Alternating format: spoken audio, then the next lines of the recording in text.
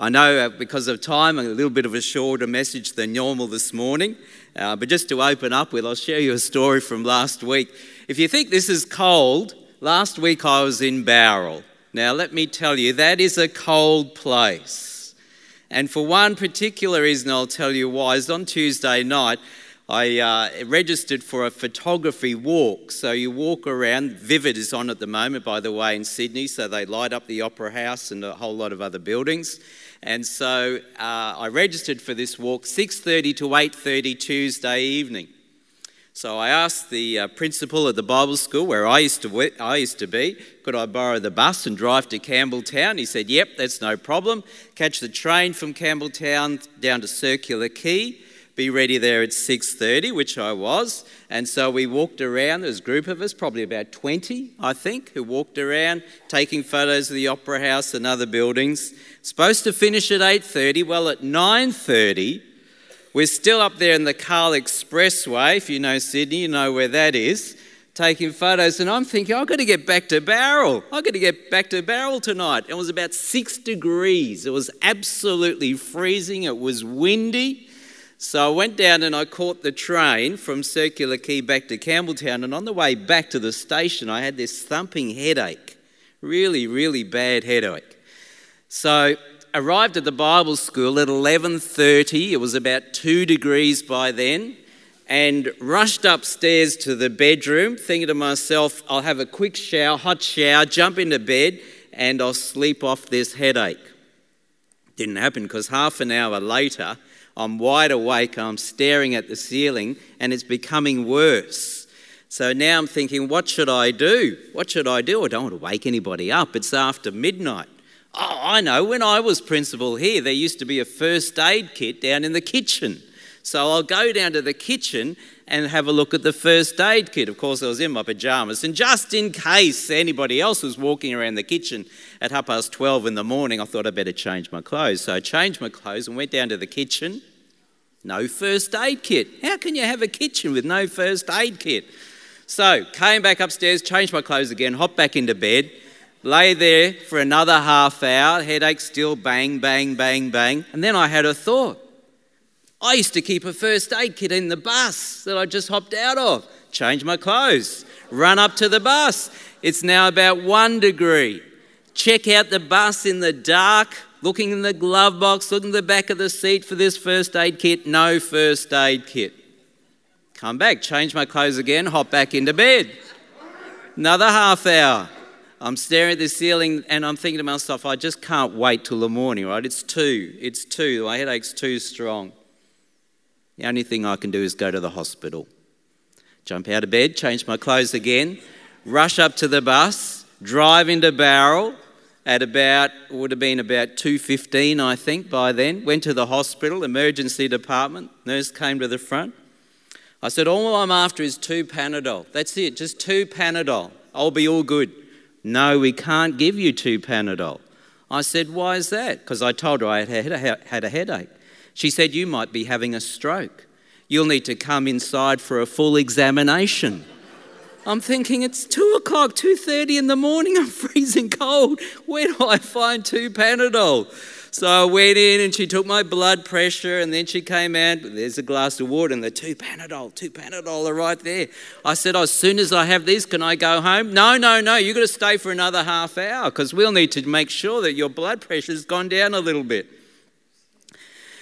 Another half an hour, got back into the Bible school about 3:20 a.m, changed my clothes, jumped back into bed again, and I tried to pull a curtain and the curtain wouldn't move and the bedroom faces east. So you know what happens, right? 6:00 in the morning, the bright sun coming in. So I'm thinking, this isn't cold. The weather that we're having now today, this is not cold. I'll tell you, I've already told you what cold is. All right, shortened message today. We're starting a new series on Isaiah, just looking at some selected chapters. Obviously, I can't do all 66 chapters. We'll be here for years. But looking at some chapters. So reading from Isaiah chapter 1, verse 1. The vision of Isaiah, son of Amos, which he saw concerning Judah and Jerusalem in the days of Uzziah, Jotham, Ahaz, and Hezekiah, kings of Judah. Hear, O heavens, and listen, O earth, for the Lord has spoken. I reared children and brought them up, but they have rebelled against me. The ox knows its owner and the donkey its master's crib, but Israel does not know. My people do not understand. Ah, sinful nation, people laden with iniquity, offspring who do evil, children who deal corruptly, who have forsaken the Lord, who have despised the Holy One of Israel, who are utterly estranged. Why do you seek further beatings? Why do you continue to rebel? The whole head is sick and the whole heart faint. From the sole of the foot even to the head there is no soundness in it, but bruises and sores and bleeding wounds. They have not been drained or bound up or softened with oil. Your country lies desolate. Your cities are burned with fire in your very presence. Aliens devour your land. It is desolate, as overthrown by foreigners. And daughter Zion is left like a booth in a vineyard, like a shelter in a cucumber field, like a besieged city. If the Lord of hosts had not left us a few survivors, we would have been like Sodom and become like Gomorrah. Hear the word of the Lord, you rulers of Sodom. Listen to the teaching of our God, you people of Gomorrah. What to me is the multitude of your sacrifices, says the Lord. I've had enough of burnt offerings of rams and the fat of fed beasts. I do not delight in the blood of bulls or of lambs or of goats. When you come to appear before me, who asked this from your hand? Trample my courts no more. Bringing offerings is futile. Incense is an abomination to me. New moon and Sabbath and calling of convocation. I cannot endure solemn assemblies with iniquity. Your new moons and your appointed festivals my soul hates. They've become a burden to me. I am weary of bearing them. When you stretch out your hand, I will hide my eyes from you. Even though you make many prayers, I will not listen. Your hands are full of blood. Wash yourselves, make yourselves clean, remove the evil of your doings from before my eyes. Cease to do evil, learn to do good, seek justice, rescue the oppressed, defend the orphan, plead for the widow. Come, now let us argue it out, says the Lord. Though your sins are like scarlet, they shall be like snow. Though they are red like crimson, they shall become like wool. Just to give us a little bit of background for the book as we head into this series on Isaiah. I've never preached from Isaiah before, so this is all new for me. The name Isaiah means Yahweh is salvation, or Yahweh's salvation, or the salvation of Yahweh. That's Isaiah's name. And the root of his name also is the root of the two names Joshua and Jesus. Jesus. The book as a whole, the book of Isaiah, is a testimony to the fact that salvation is not found in good works in any way, but in belief in the Lord our God. That to rely on good works, in fact, is folly, is useless. To be saved, you must have faith, and have faith in God. Sometimes the book of Isaiah is called the Gospel of Isaiah because more than any other prophet, he tells about the coming of the Messiah, the one who is to come. Well, what do we know? What do we know about this man? His father's name is Amos. He had a wife, Isaiah, but her name is not given in the book, but she's called a prophetess, which means either that she was a prophet also or that she was married to Isaiah the prophet. And these two had two sons. Chapter 7, verse 3, Shear-Jashub. His name means a remnant will return. And then Maher-Shalal-Hash-Baz. That's it, chapter 8, verse 3. Been practicing that all night. His name means the spoil speeds, the prey hastens. And in chapter 6, as we will get to, we have the call of Isaiah. It's told for us in verse 1 that Isaiah prophesied during the reign of 4 Assyrian kings and during the reign of the 7 last kings of the northern kingdom, Israel. So his prophecies stretch from somewhere around about 780 to 722 BC. If you love poetry, well, Isaiah's your man.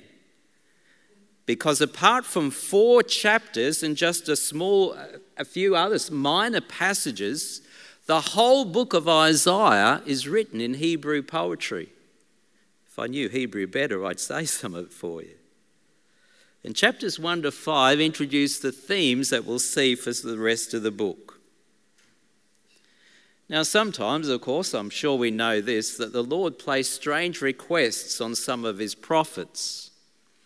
And in Isaiah chapter 20, God says to Isaiah that he is to walk around naked with no shoes on his feet for 3 years. Too cold for that, that's for sure.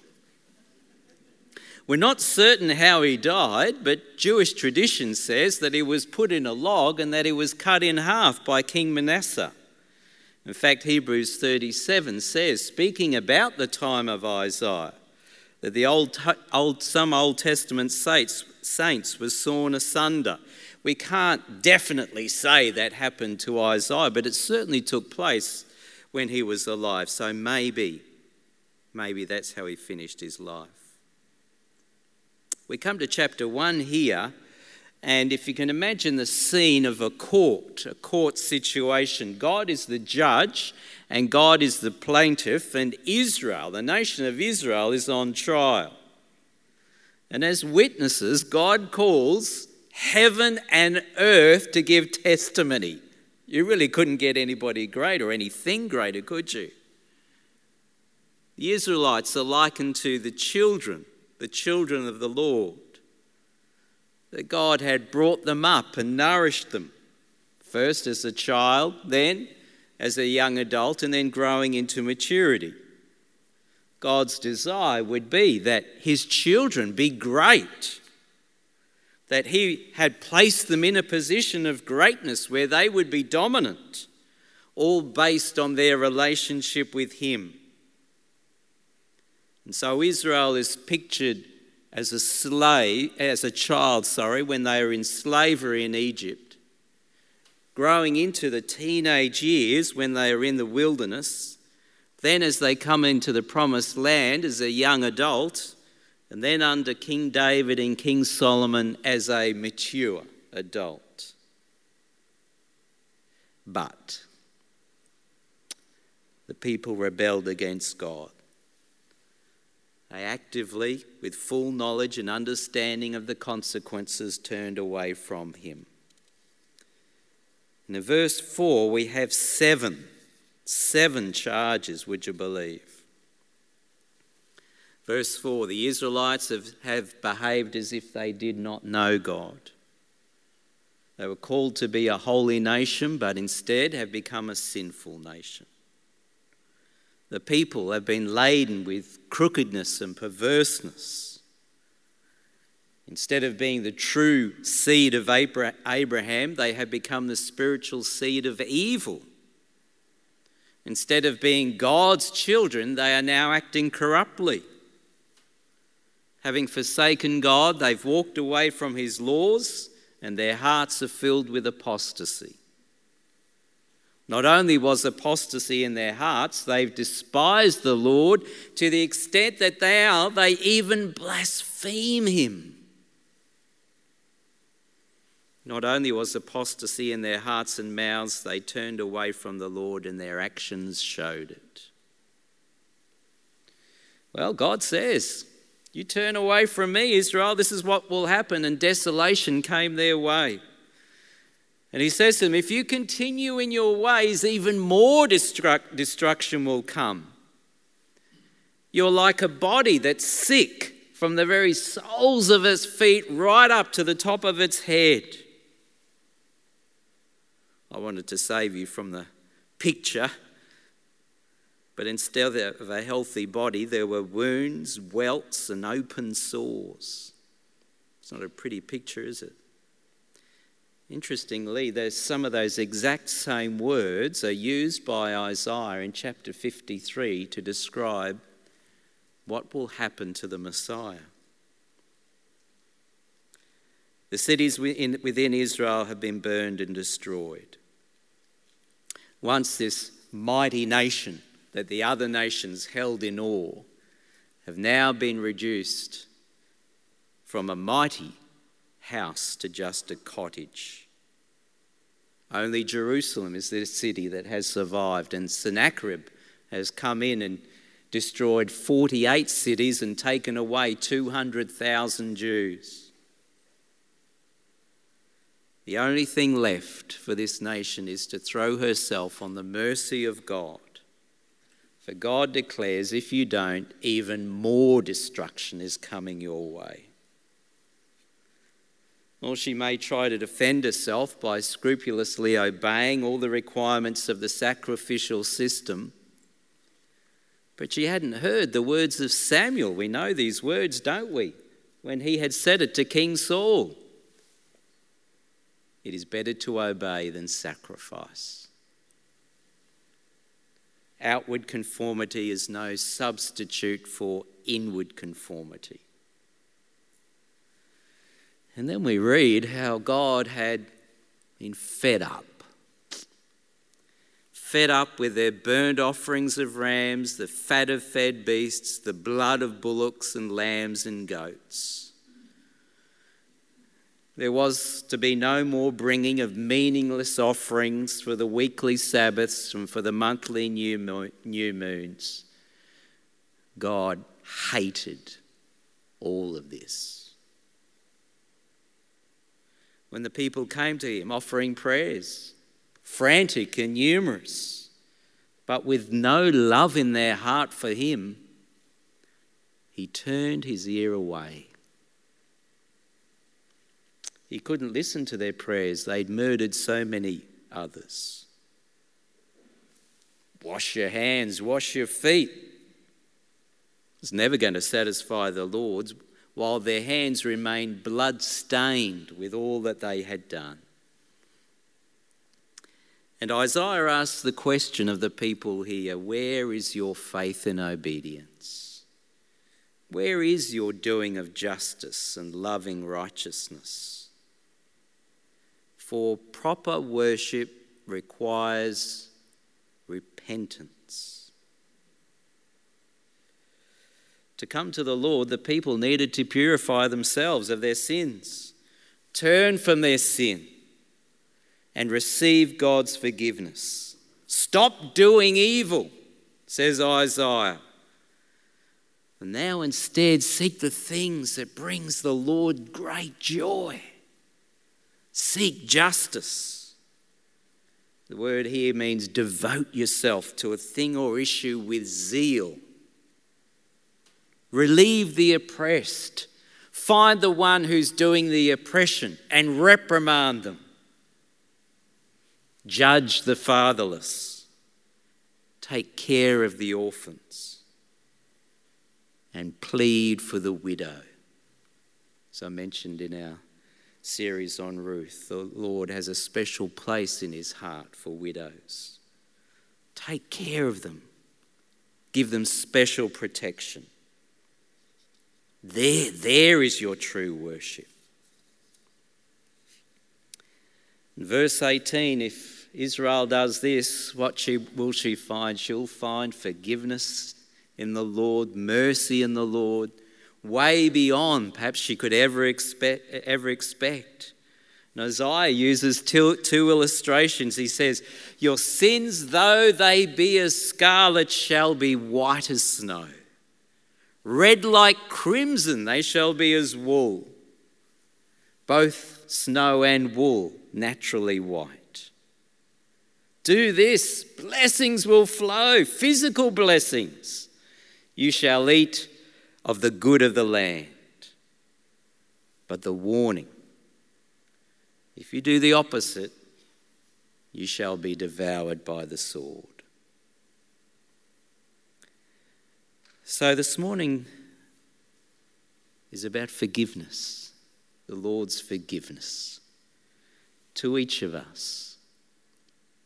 Forgiveness is in the very heart of God, and it is throughout all of Scripture.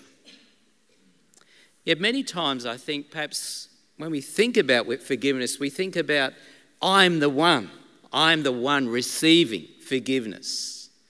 But there's a great cost, and there's always a cost to forgive another person.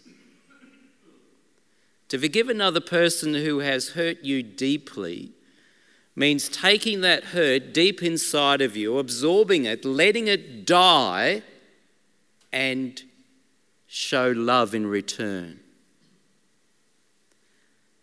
Forgiveness holds no resentment, bears no grudges, keeps no record of wrongs. The past is the past. We move on.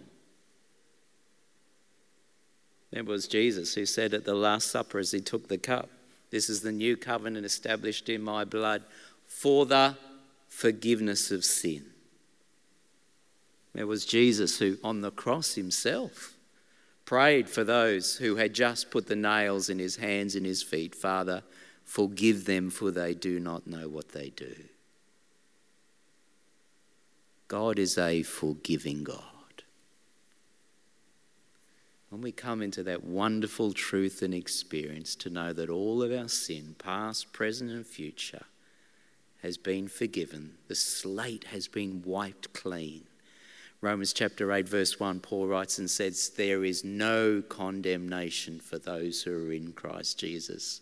And that word "no" is no of any kind. Any kind. God does not condemn you. In Christ himself, we find forgiveness full and free. In Jesus, we have the promise and assurance that our sins are remembered no more. It's never that God forgives and forgets. God can't forget. If God forgets, that means that he doesn't know everything. The Lord chooses. He willfully chooses. "I remember your sin no more." Oh, what a great word. I shared this story a few years ago. I hope you don't mind if I share it again, but for me it's like pictures the best story of all the stories I have of forgiveness. Major Ian Thomas, who started the Cape and Ray ministry, 1948, 1947 in England. Ministry that's now gone to 25 Bible schools internationally around the world, where I was last week, by the way, in Australia. And his son Peter, he told me this story, so it comes from him himself. Peter tells me that he grew up at Cape and Ray Hall, that he was about 15 years of age. They had 180 guests coming along to hear Bible teaching for that week. And Peter was a bit bored, a bit of a loose end, so he went to the property manager and he said to the property manager, "Is there anything I can do to help out?" And the property manager thought for a moment. He said, "Well, maybe, Peter, you can help me out." He said, "At the top of the tower, there's a water tank, and in that water tank, there's a piece of timber." He said, "Would you mind going up to the top of the water tank there and taking that piece of timber out and bringing it down here to the shed?" So Peter, as a 15-year-old boy, climbs up. This is the top of the tower, by the way, this picture here. Go around a circular staircase. I've been up it. You climb up the top of the tower there, and then there's this water tank. And so Peter went up the ladder and he opens the lid, and there's this piece of timber in there. So he takes the piece of timber out. Then he thought to himself, "How do I get this down?" Oh, instead of going back down the circular staircase, it'd be easier just to throw it over the edge. So he looks over. This is the exact scene, right? He looks over and there's 180 people enjoying morning tea in the courtyard. There's a picture of the courtyard, not the 180 people, you realise. And he thinks to himself, "It's no good, I can't throw it over there." So he goes to the other side of the tower and there's a much smaller courtyard. "I'll throw it." And so he throws this piece of timber over, not realising that there was an electrical lead that went from one building to the other. And the piece of timber came down on that electrical lead and it bounced back up into the air and went and fell through the glass roof And underneath the glass roof were all the trolleys laid out for lunch for that day. An almighty crash, can you imagine? Staff running out of the kitchen, wondering what's just happened, looking at all this beautiful food all laid out with glass shards all through it. All had to be thrown away. How did Peter feel?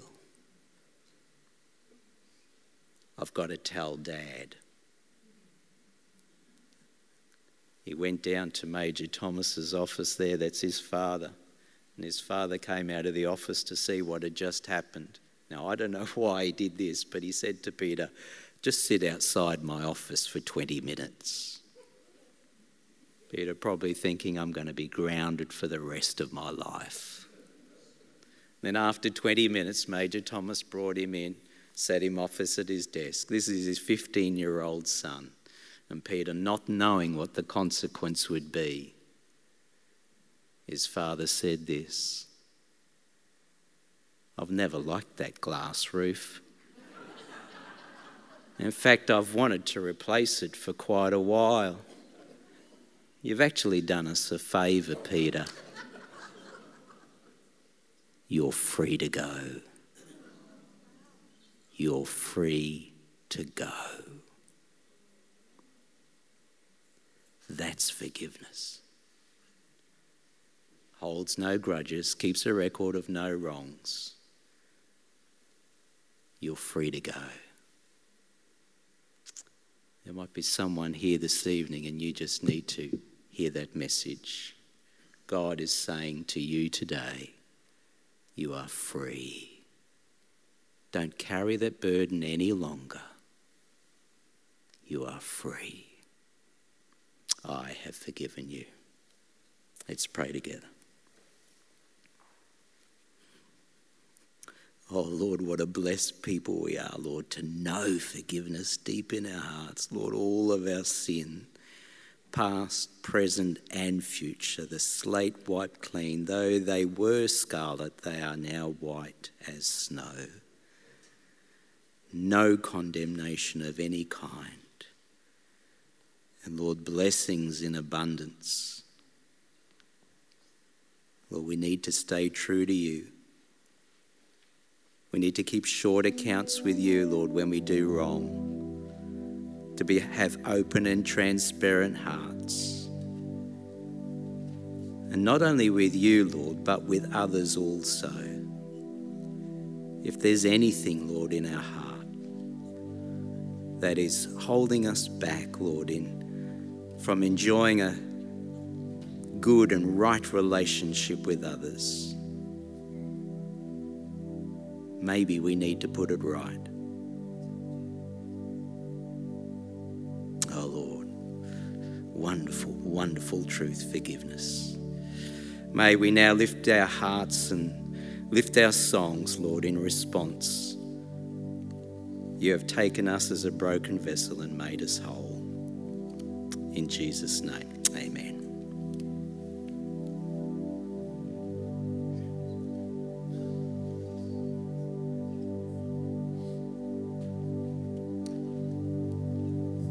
Let's stand together.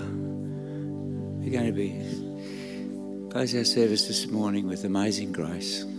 How sweet the sound that saved a wretch like me.